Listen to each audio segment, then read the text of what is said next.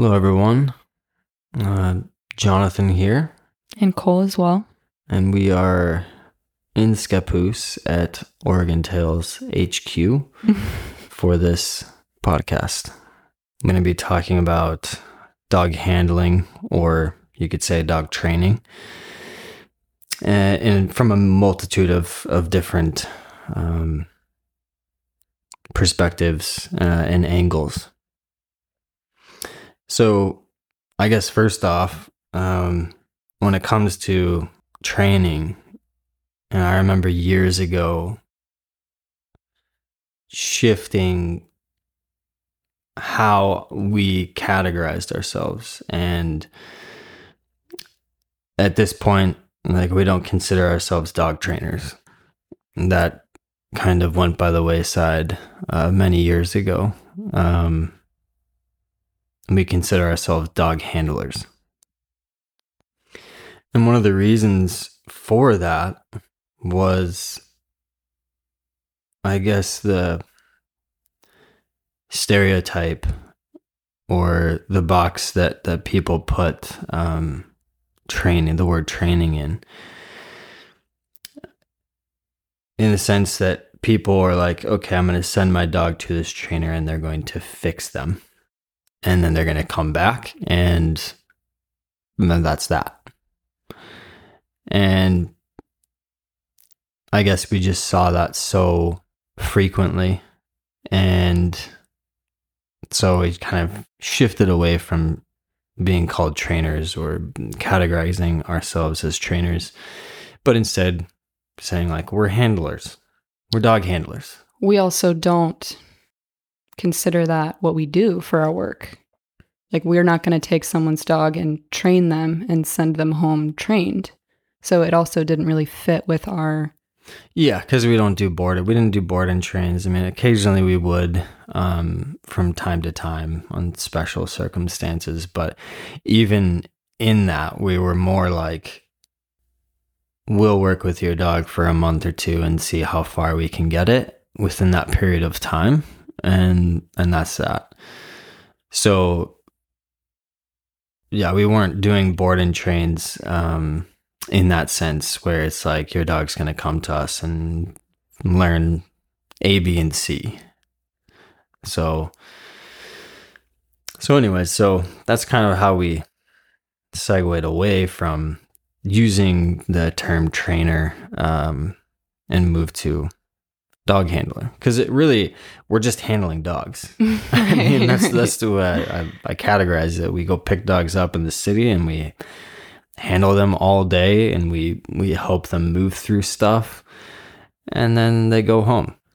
And so I guess I don't really consider us training. We just literally learn to handle dogs and handle their behaviors.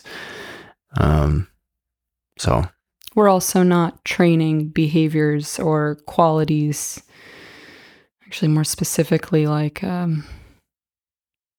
asks of the dog. We're not training them to have obedience in certain ways. We're teaching them how to exist in the world and feel better in our care. And that feels like it doesn't quite resonate with the word training. Yeah, I mean, we do focus on recall and leave it. So there are some asks, but our main focus is just harmony in life. Yeah. That's the foundation of where we're coming from when we're going to work with a dog. It's not rooted in obedience. It's not rooted in recall. It's not rooted in leave it. It's just rooted in harmony. Right. And helping them move through life with more of that. Right. And even in like the workshop situations, I'd say we're teaching the people how to handle and guide their dogs, how to support them. Yeah, exactly. And so that's another facet, another great point, because many years ago, again, kind of around the same time, we shifted away from the word training. We just started putting more emphasis on giving people the skills, right? So having this skill set ourselves, but then honing our ability to hand off those skills. Right. And really focusing on working with people who wanted to learn, Right. rather than working with people who are like, fix my dog. Right. Train them. Yeah. Yeah.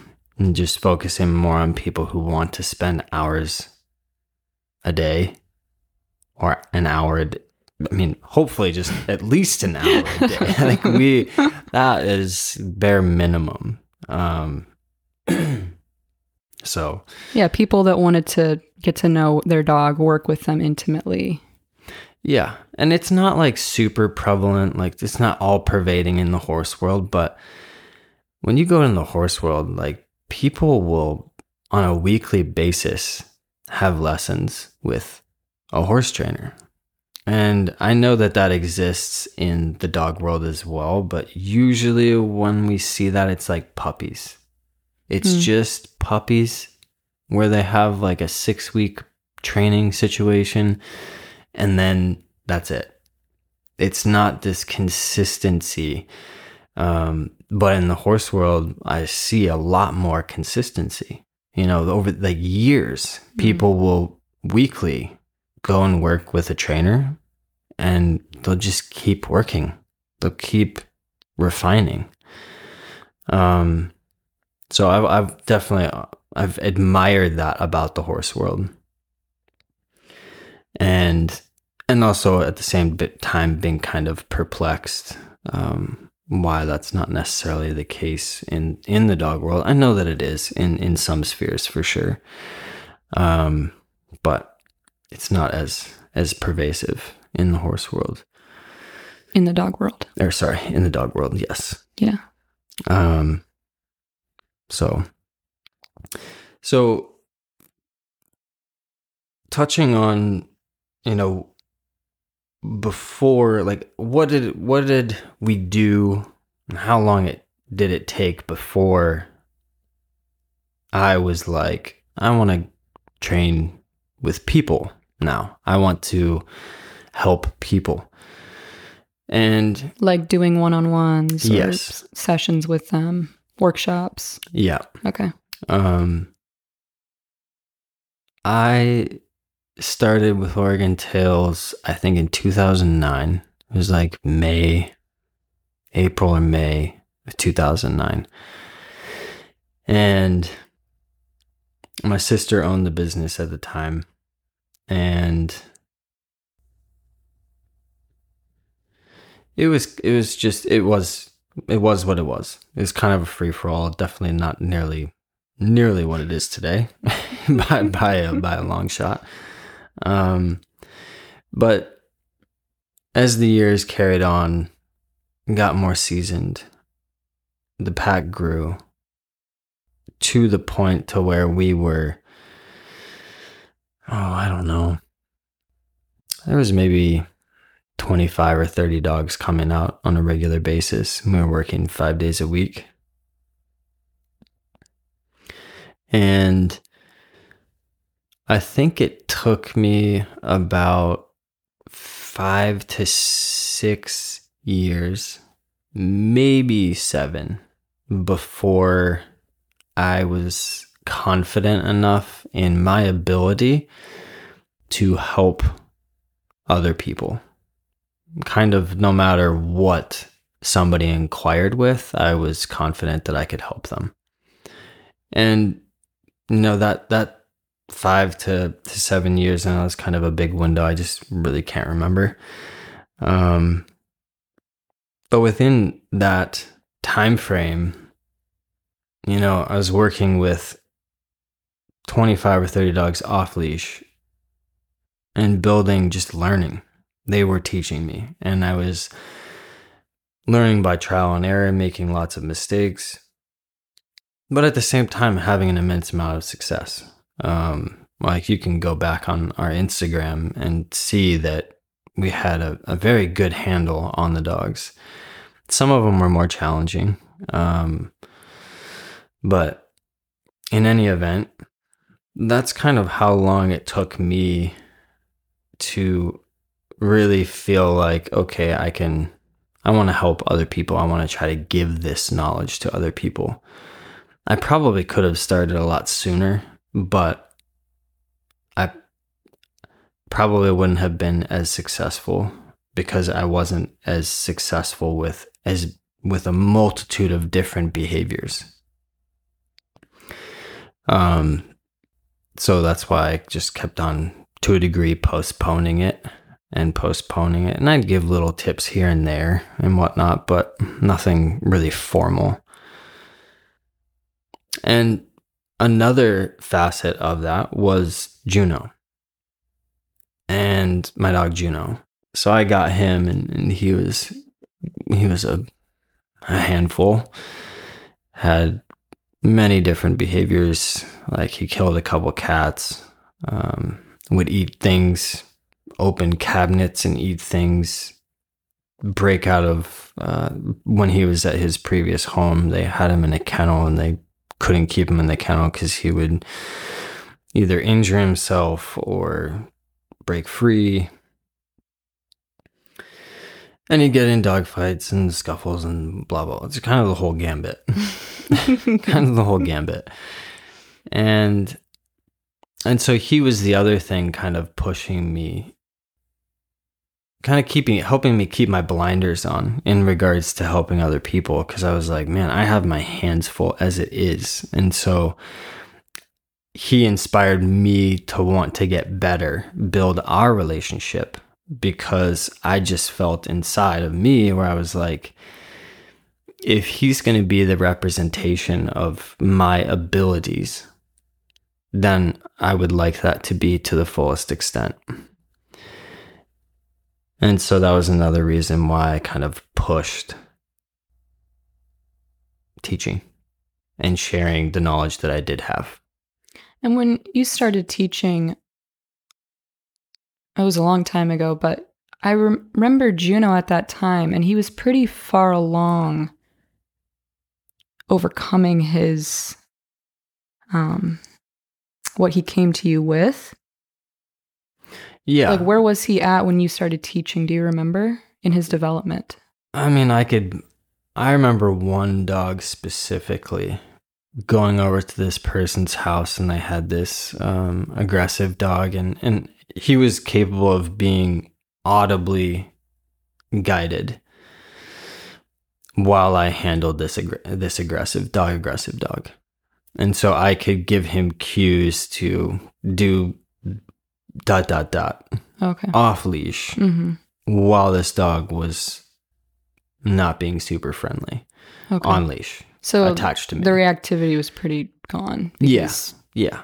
And at that point, like, he was over his cat stuff and all that. I think he still would eat like horse manure. That was like his cup of tea. The last thing to go. Ooh, he loved that. I remember a couple occasions being at the barn where I got Merlin, and I'd get busy working with Merlin or whatever, and then I'd turn around and see Juno, and he was just like a balloon. he had just gorged himself on horse poop.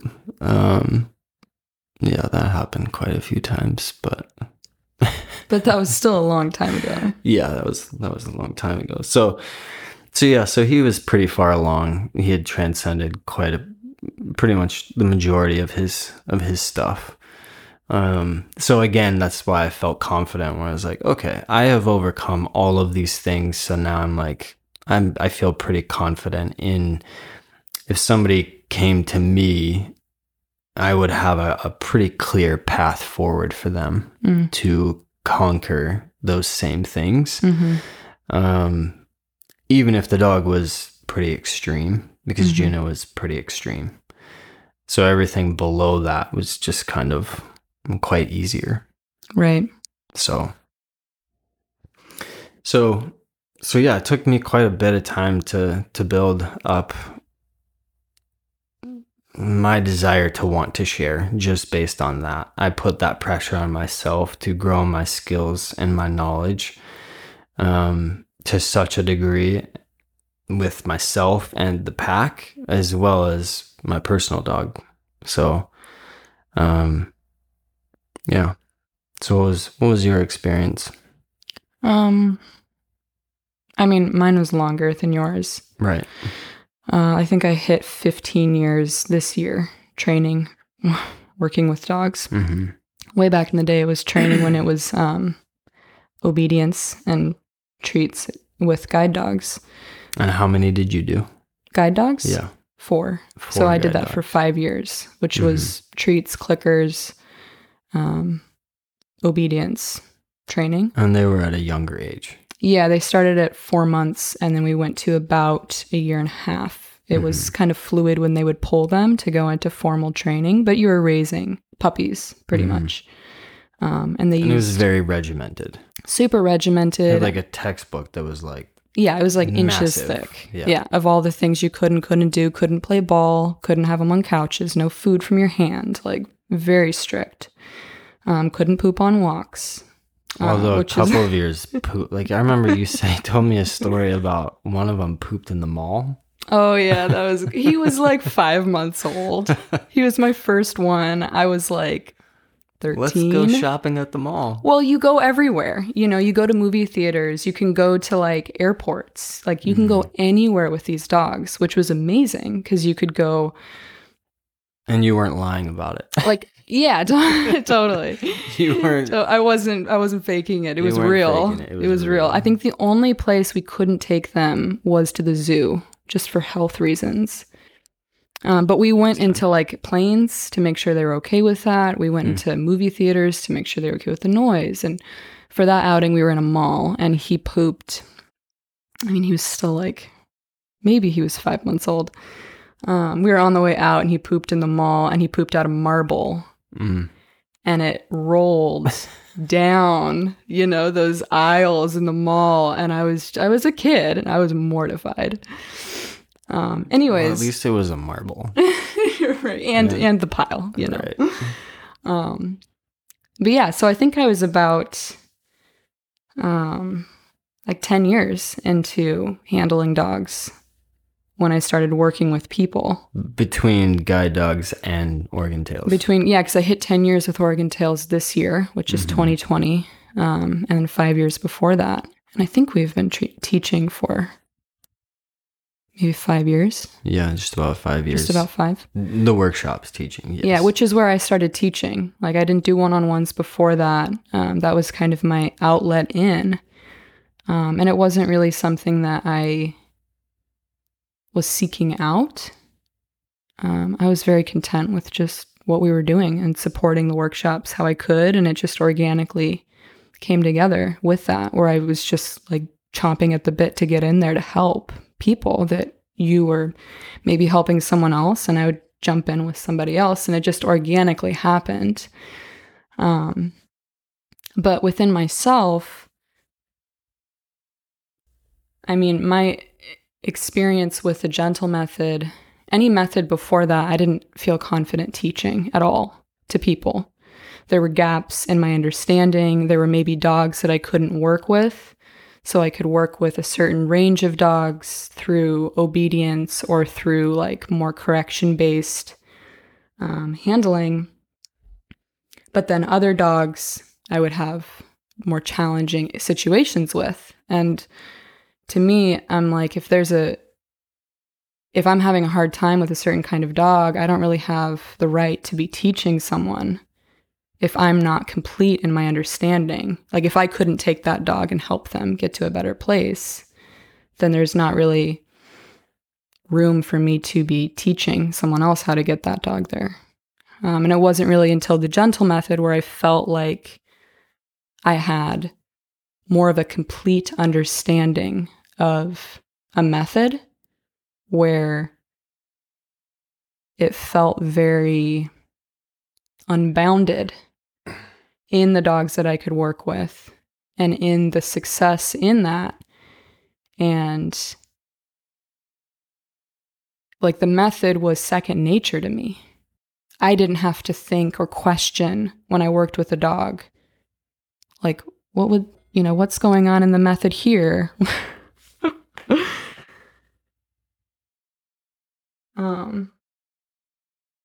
Sorry, got a little message.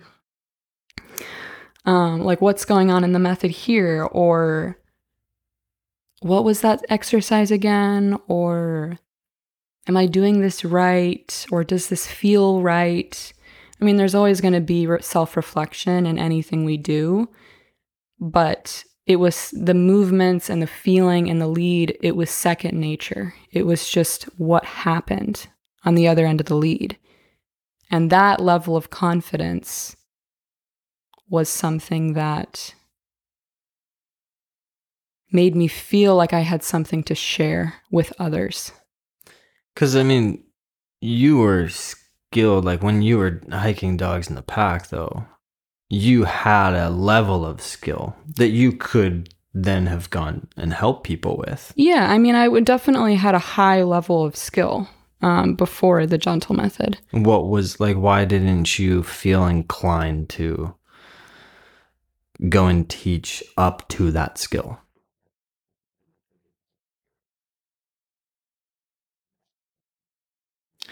I guess because it was still limited.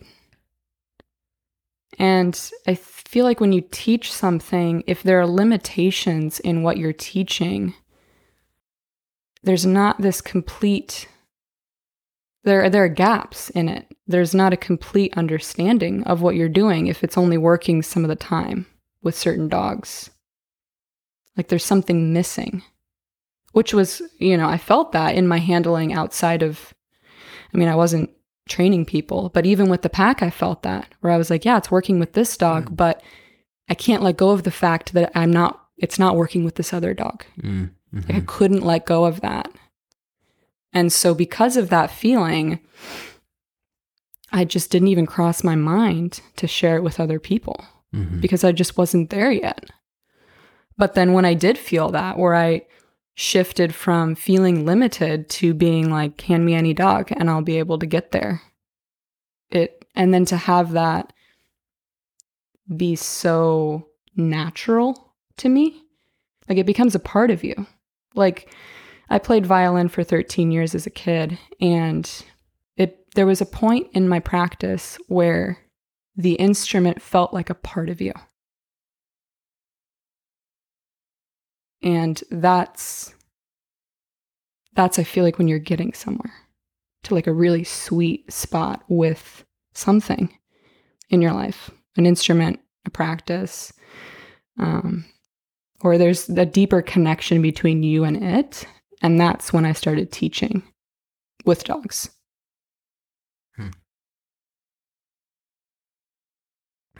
Yeah. I guess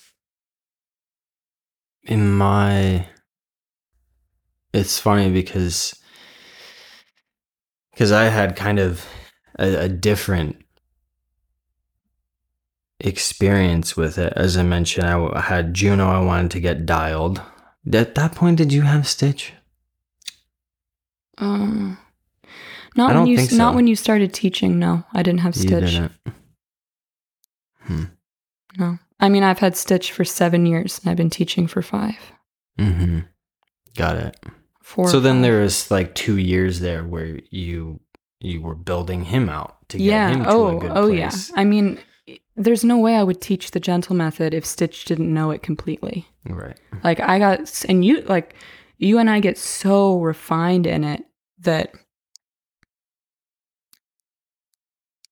Stitch had to be an example of what it could, the ultimate of what it could look like. Right. That's when I was like, I will teach, and it multiplied it too. Like you did it with a couple other foster dogs. I did it with Tate. Right. We did it with the pack where we were.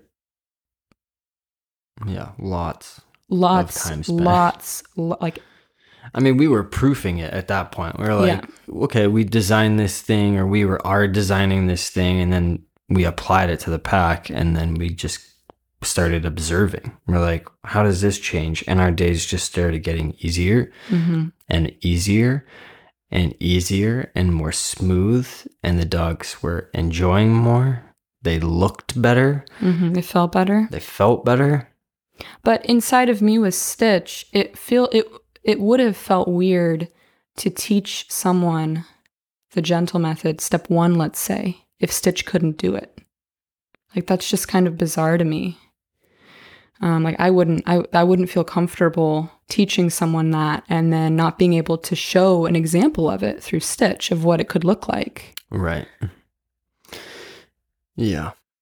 I guess my experience also was different than yours in the sense that I had an immense amount of skill. Like, maybe Juno wasn't at that, like, up to par just yet, but I had a lot of skill. But then when I started teaching, I realized that what the process, and this is kind of what led me to move to the gentle method. One of the reasons was that having that skill and having, even a decent dog at the time, and being able to handle that many dogs was the transition to other people.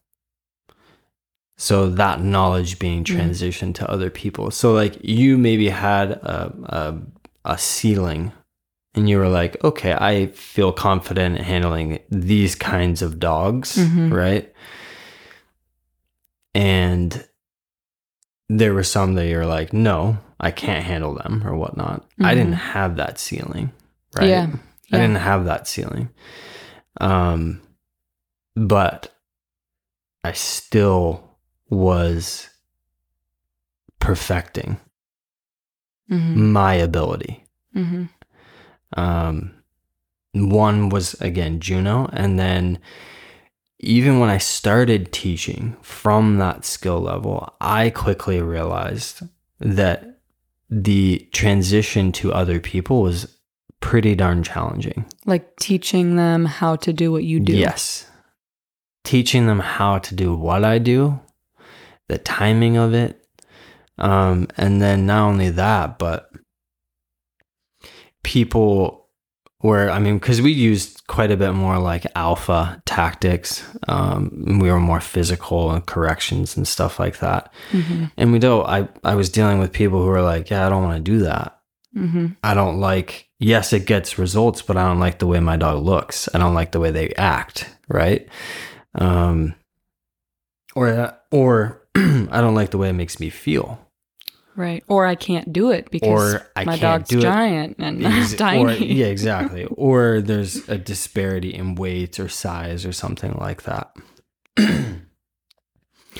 So that was definitely very interesting when I started teaching, where I was like, okay, like I'm now embarking on this new thing of teaching people, and I can do it, but the transition to other people was pretty evident. I mean, even for me, like I was one of your students. Right. And I had a ceiling forever with that kind of training. Yeah. And you tried quite hard. I tried the hardest. Quite hard. And there were some very challenging dogs that we had that, yeah. So that was very interesting. Once I got to that point where I was like, I'm going to start teaching, and then I quickly realized that this isn't really translatable. And then I remember, because it was all in me and it wasn't like this, it was more off the cusp. Like an organic process. Organic process. I remember having conversation with people being like, well, I don't know because I haven't seen your dog. And then I'd get there because I'd be like, I want to see what your dog gives me and this and that. Because it was very much an organic process. Like I was reacting to the dog, to the dog's reaction. That's a really good point. Yeah. And that's kind of how I would move, and that's how I would train. And again, we were very successful. But now, It's like, I remember making the decision when it came to one-on-ones of like having everyone come to the ranch instead of going to their home and doing things in that more organic way. Because now we had this system, this process that we take every dog through. It doesn't matter what behavior it is. Of course, there's going to be little nuances that change how and whatnot, but we always start with step one and then we proceed on. I feel like during that time, correct me if I'm wrong, but you were working with people in the home one-on-one in this more dominant alpha, whatever kind of way. And then I remember you taking time off from it when the gentle method was being created, and you didn't do any handling or teaching for like years, for a couple of years while we were perfecting and you were creating the method. Yeah. And then once it was established and we had success, then we brought that back in. Yeah. You brought that back in. Yeah. And then it was like, instead of being like, I need to see your dog and this and that, it's like, just, okay, come to the ranch. I know exactly what we're going to be going over. Right. Because it's not reacting to the dog. It's asking something of the relationship and building the relationship within this simple structure of step one. Just walking in a circle and trying to accomplish that. It's like just trying to accomplish that. And that's the baby step. Rather than me walking through the door and the dog exploding and then having to walk the human through that level of intensity and like the subtleties behind all of that. It's like, now it's just put your dog on a leash and do these few things. Well, rather than going through like the psychology or I'm not going to get into all of it, but we're prepping the person first and the dog instead of walk in the door and you have to learn a new way of communicating with the dog and you're in the middle of a trigger. Yes. You're removing that and you're like, I'm going to teach you how to communicate with each other. We're going to build that foundation. Exactly. And then we'll begin those situations, but you already know what to do. Right. That's exactly it. And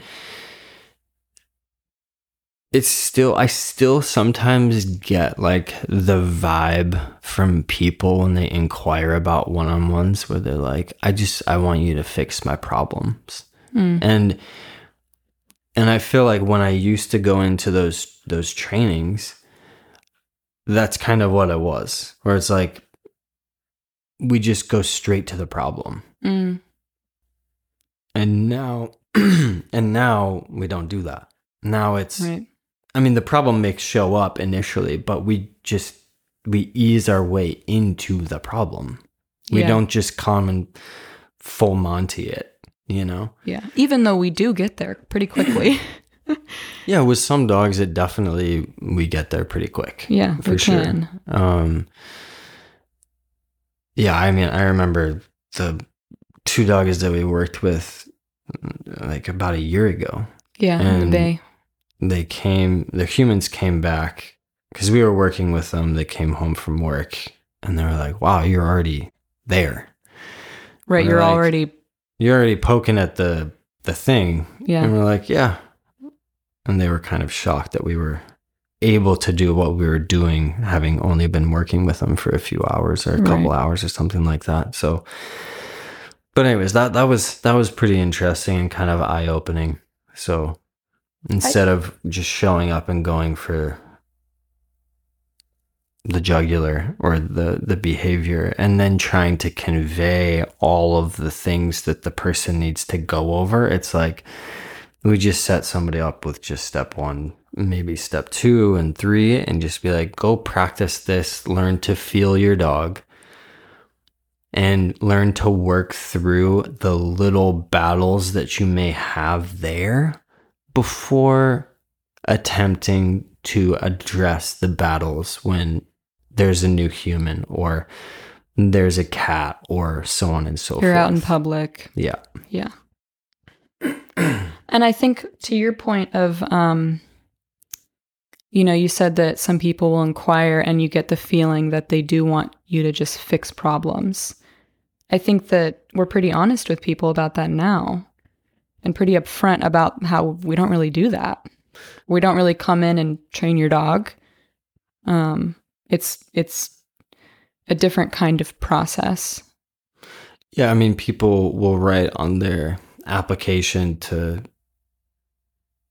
do student of the dog, like, I'm looking for Sit, stay, come. Sit, a better sit, or better this or that behavior, and ask, and we're just like, okay, well, we're going to help you like connect with your dog in a different way so that those things will become easier. But it's not, we don't tackle those things specifically. Right. Right. It's just, we come at everything from a much more broad perspective. Subtle perspective. Because another example of this is, I remember there was a period of time when we were applying the gentle method, but we were still doing certain asks, like asking dogs to sit and like asking them different obedience, down and stay and whatever. Yeah. And I remember dogs that we had and then new dogs coming in, we were practicing the gentle method with them. This was so cool to observe. Practicing the gentle method with them and then asking them to do those things, and it was like so soft and instantaneous. Mm-hmm. And it just made me realize, like, we were quieting, like, all of their obedience was there that they had practiced. Maybe it was a puppy, or who knows when they practiced it, but it was there. Yeah. But they were just so scattered. And so that during that period of time, I just realized, like, wow, we're like quieting the dog's physiology. And then there's all of the obedience. Right. It's right there. All the skills are there. It's all there. Mm-hmm. You just need to uncover it. And if it's not there, it's super easy to teach. Pretty easy to teach. Very easy. Like, there are some more challenging cases where you really have to do quite a bit of work, but then a lot of them it's right there. Yeah. I mean, I think that it's very easy teaching dogs with quiet minds that we've helped get there new things. Totally. So anywho, so that's kind of how long I waited before I decided to teach. And then that's how long Cole waited. So I think part of the reason why we wanted to share that is because there's definitely an observation that we've made over the years teaching, in the sense that people will come to our workshop, or they'll go to other people's workshops. Maybe they'll go to one, maybe they'll go to two, and then they'll go and teach it, which to each their own. But for us, that just is so foreign. Mm-hmm. And to have people come to Student of the Dog, learn, and then go home and start trying to teach that to people without having spent months or years practicing it. With many different dogs. With many different dogs, many different behavior types, breeds. It's just interesting. The other thing is that I follow Buck for years. Buck Brannaman. 6-7 years, followed him, just observing natural horsemanship. And then when I got Merlin, practicing natural horsemanship before I applied it to the gentle method. And I'm more of a dog guy. There's no way I would go and teach horsemanship at this point. I probably could. I could probably help quite a few people, but I'm still not quite there to the degree that I would want to be at to then go and teach. So again, for us, it's just very interesting to observe other people and what kind of they're inclined to do after a workshop. You know, maybe they get a certificate. We don't give certificates out. Like we haven't quote unquote endorsed anyone in the Gentle Method to be teaching it. But there's plenty of people who are doing that. And a lot of them are having success. Like we get many DMs and many emails. And if you have my phone number, I get texts about the success that people have with it, which is fantastic. Yeah, it's cool to hear. Which is fantastic. But again, it's just interesting. Yeah, it's a different way of going about it. And in my mind, I go to one that we're weird. Like Yeah, maybe we wait. Maybe we're just the odd man out, you know, odd person out. I think a part of it might be,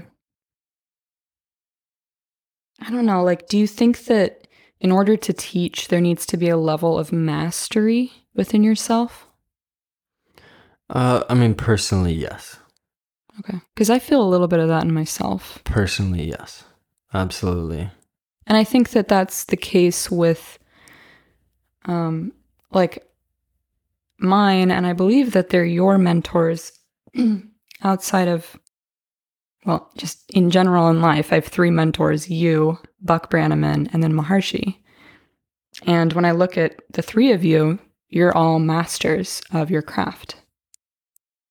And that's what resonates with me as someone that I would look up to learn from, as someone who has a deep, deep understanding of their craft and what they're teaching in the world. Mm-hmm. Yeah, I mean, the people that are my like role models, they're masters in their craft. So I guess then, yeah, like Maharshi. It's the same, right? Yeah, Maharshi, and then a high school teacher of mine who's just unbelievable. And Buck, and reading the books of his mentors. Mm-hmm. I know that they were masters, right? And that's kind of all that I've got as far as role models and stuff. But you're right; they were all masters, and not kind of limited by anything. Right. It's like if they're in their field. Yeah. There weren't any gaps. So So I guess maybe that's maybe a difference. Yeah, but it is interesting because there is a lot of success with someone who just gets nuggets of our teaching. You can walk away with incredible success in the dog that you brought, and then in dogs that you potentially work with. And so it's an interesting line between kind of holding out until there's that deeper understanding, or taking what you have and doing what you can. Right. And that's the whole point. That's the interesting thing. Yeah. Because it's, number one, we don't gossip. Number two, we don't just talk about people amongst ourselves. But it's just interesting to observe this thing, because when we started teaching, I was like, this is going to happen. Like, I knew that people were going to come take the workshop, take what they wanted, and then come up with some kind of Frankenstein recipe of the Gentle Method as well as like other techniques. Mm-hmm. And we don't have any control over that, really. Right. So. And like, who's to say what is right and wrong? Yeah. It's just like what feels good to us. And I knew that was going to happen, but that wasn't a deterrent. Right. To sharing. So.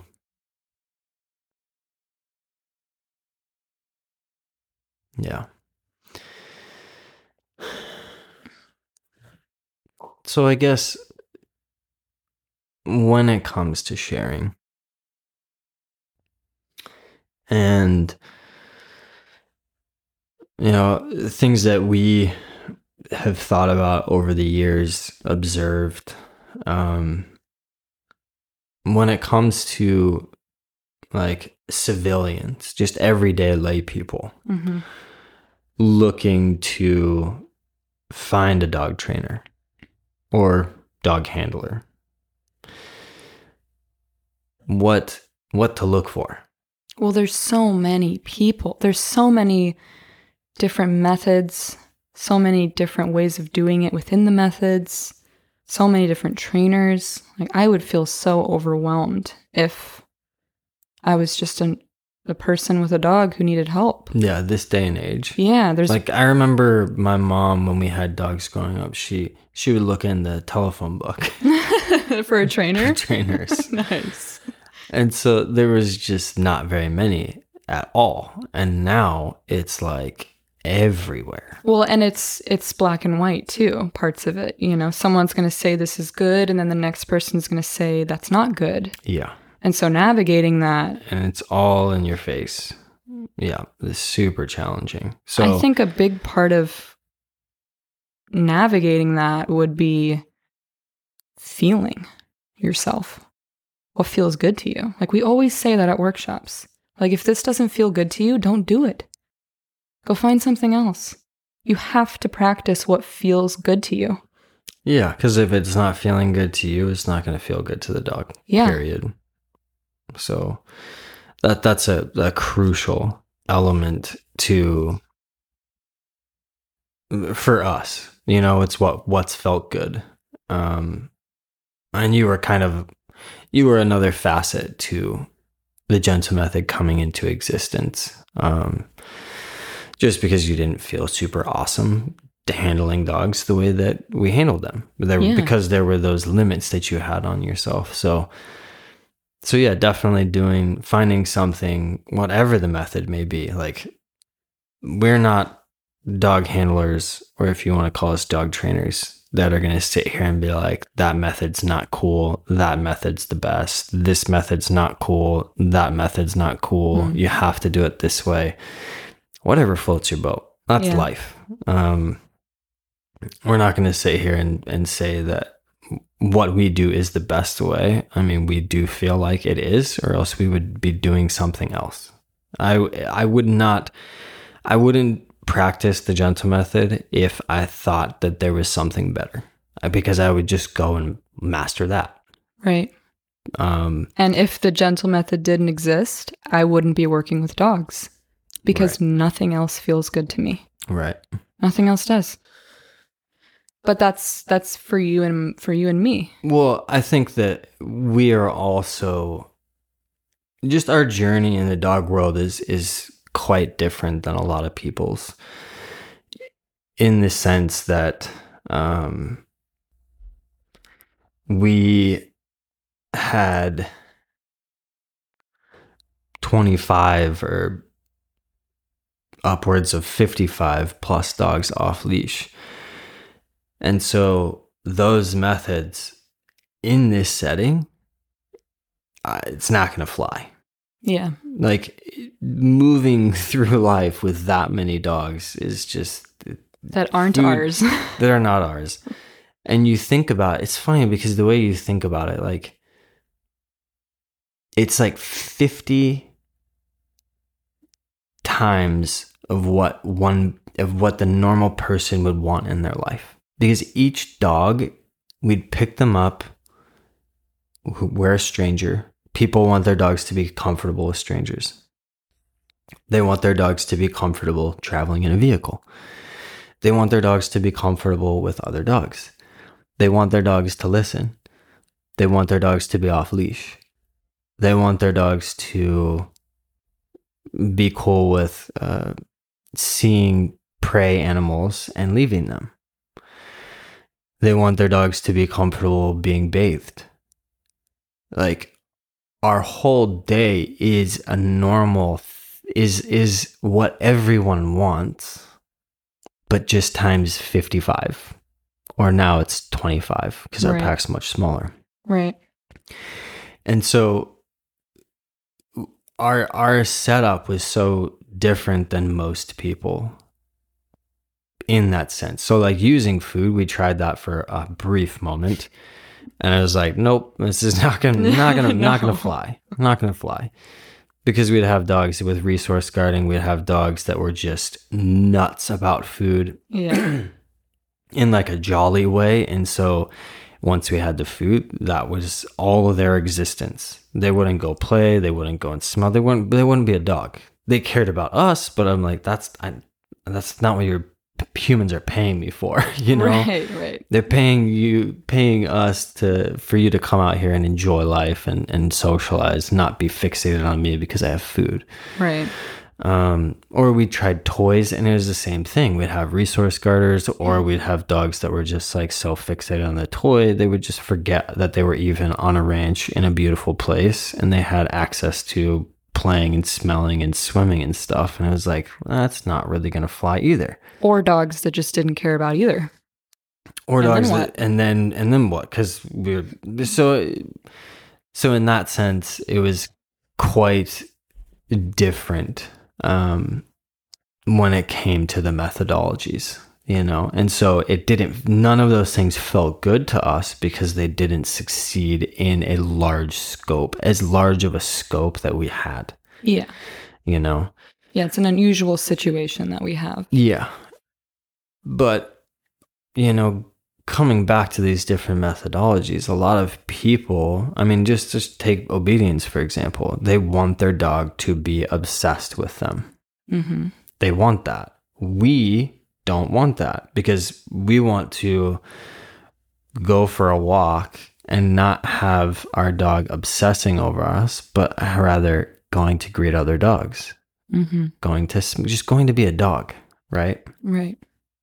And so that felt good. That felt good to us to like move through obedience, move through food, move through kind of those things to eventually what we created was the gentle method, because Right. that is, nothing felt good to us. Nothing worked on that large of a scale and scope. And so here we are today. Right.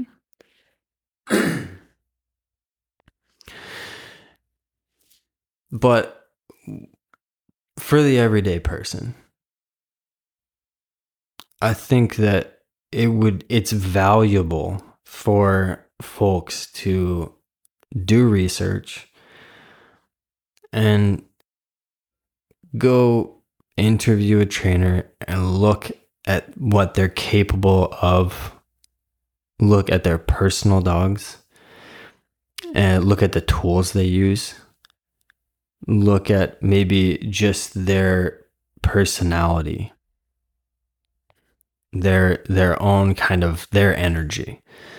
And if all of those things line up, then give it a try.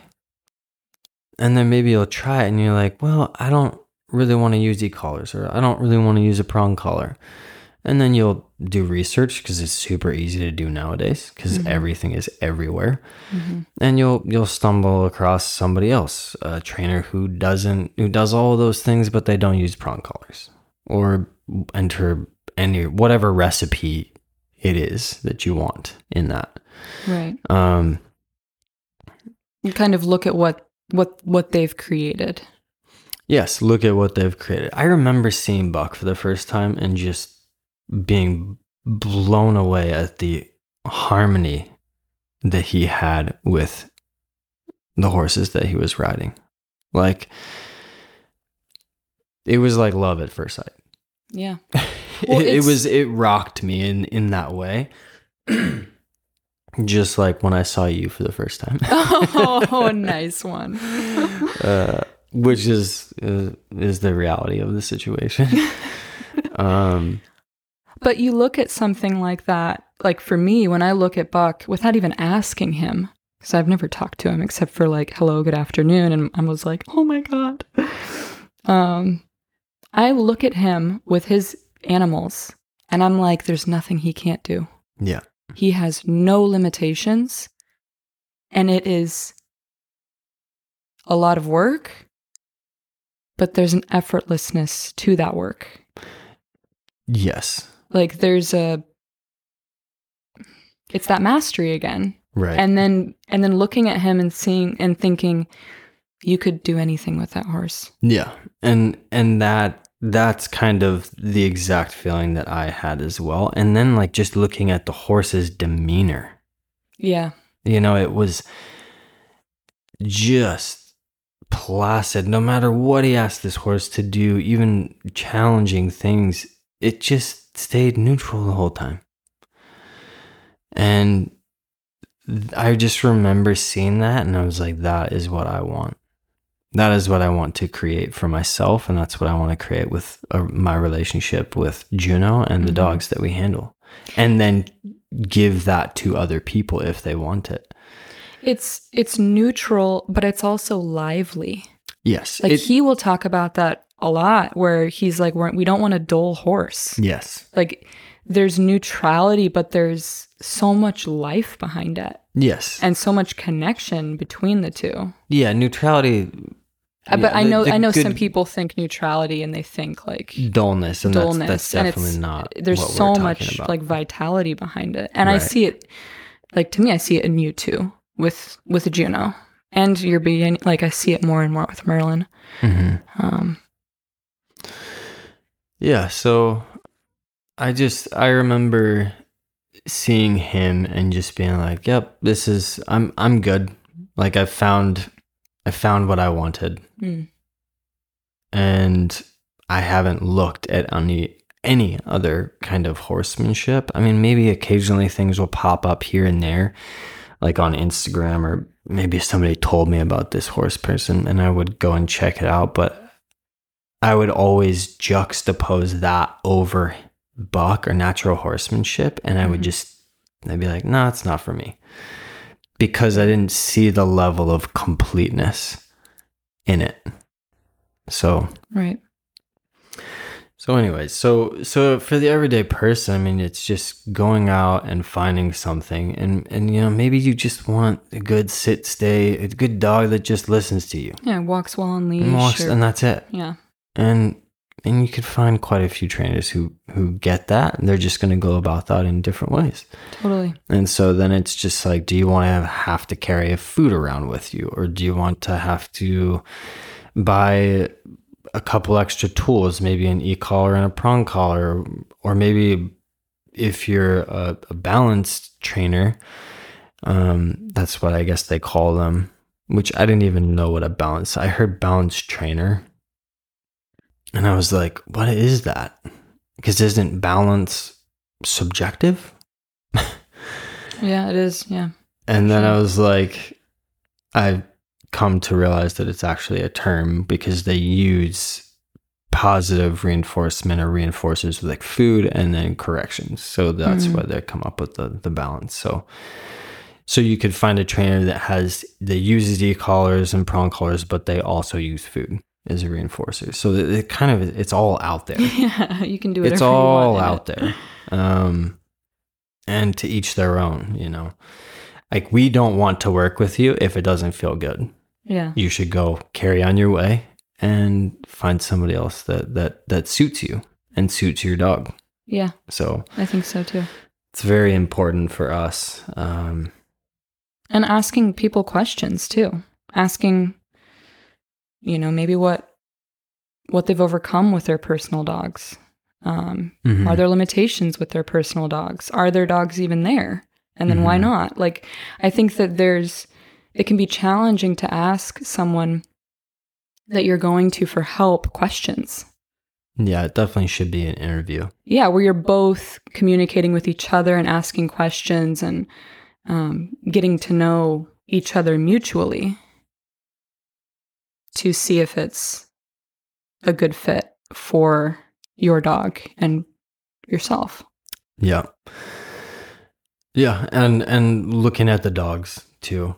Cuz like if you don't mind your dog whining and barking, or let's just enter those behaviors in, and like that's what you go and you see the dog trainer and their dog whines and barks, but yet it can do what you want, which is walk on a loose leash, then you're good.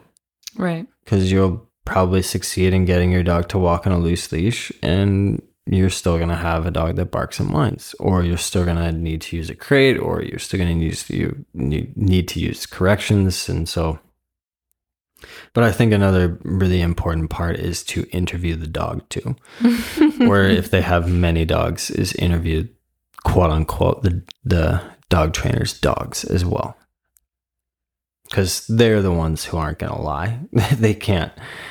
Those dogs can't lie. They're gonna show you who they are and what they're capable of or not capable of. So that's also very important. Almost maybe more so than the actual trainer themselves to a degree. Interviewing a trainer and then interviewing quote unquote their dogs is important because you'll also get to see like, are they a master in what it is that they do? Yeah, that's true. And that will obviously help you make your decision in whether you continue your search or maybe you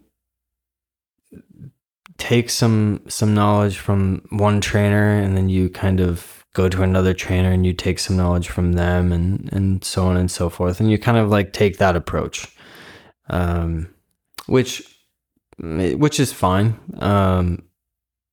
I guess again, coming back to like our personal experience, like talking about when I saw Buck and I was just sold on natural horsemanship. I didn't care how long it was going to take me. I just knew that I was going to put in the time and I was going to be dedicated to it because I saw where it could get me. And since then, I haven't looked at other horsemanship techniques and whatnot. And then when it comes to dog handling, it's kind of the same. Like my knowledge grows definitely. I feel myself expand the longer I practice the gentle method. The more I work with a multitude of dogs, that's where my knowledge grows. Which is so cool because you created the gentle method. So you could be done. You could just be like, oh, I'm done growing. I'm done learning. Like, right. You know, I guess so. I'm at the peak, but there's, and I feel the same way. There's always little bits of learning. Yeah. It becomes a lot smaller and way more refined. Right. And quiet. But I mean, just the more you practice something, the better you're going to get at it, period. Yeah, at anything. Yeah, totally. So, and even if you're practicing a different method of handling, it's still going to take that time to get to a more developed level of understanding. Like anything is going to take time to really, truly understand what it is you're doing. mm-hmm. And so you can take a little bit away from something, from any method, but there's a lot of other things that might be left behind that you're not, or a person might not be taking with them, which is fine. Right. Yeah, I think it just comes back to like mastery. Like, I look at so many different types of training and I didn't delve into a lot of them, but when I look at, I know there's limitations to them or else I'd probably be doing them. And of course, that's a point to be argued. I'm sure somebody listening to this is gonna maybe not take fond views of that comment, but when it comes to, let's just say, positive only, somebody had to come up with that method and have so much success with it. This is what I'm hypothetically speaking, thinking, to where they're like, I'm going to now teach this to people. This is how it goes in my head, right? Mm-hmm. And so people who go and learn it and don't necessarily give it a try, who are attracted to it, and they're like, and then they fall away from it. Like they begin on the path. They begin on the path and then they just fall off the path. Mm-hmm. I'm like, is that because, what does that do to? Like, is it due to them realizing the gaps in the methodology, or is it due to a lack of grit to stick it out? Because I can't help but think, like, if somebody is going to put something out into the world, they've back tested it enough to know that it works with every dog. Right. That it works, period. Right? Or if it doesn't work with every dog, then to have a disclaimer on it, right? Right. But I just go in my head, I'm just like, if and this is just me projecting, because I wouldn't put the gentle method out there if I didn't have the confidence that it would work with every dog. Right. With any person, with any dog. Any person with any dog. Obviously, if you're handicapped, it might be a little challenging. Yeah, totally. So there's some outlying situations there. Yeah, but always. Or if your dog's handicapped, there's some outlying, some outliers there. But for the most part, yes. And so I just look at other methodologies and I put the same lens on it, right? Mm-hmm. And so again, when I see people come into a student of the dog, or they go to this workshop and they learn, then they go to another one, like maybe a month later or the next year, and then they go to another one the next year, and they just kind of like shop around dog training. I'm like, you're seeking still. You're still searching. Right. For something that works. And is it like, does it work? Are you searching for something that works for you? Like what's a good fit for them? Yeah, like what's a good fit for them? Or are they searching for a good fit for their dog? Or is it both? Mm-hmm. Because I know plenty of dog trainers who still search for different things, and I don't have that. Mm-hmm. And that may sound very arrogant, but again, I look at natural horsemanship. When I saw Buck, I was like, that is the pinnacle to me.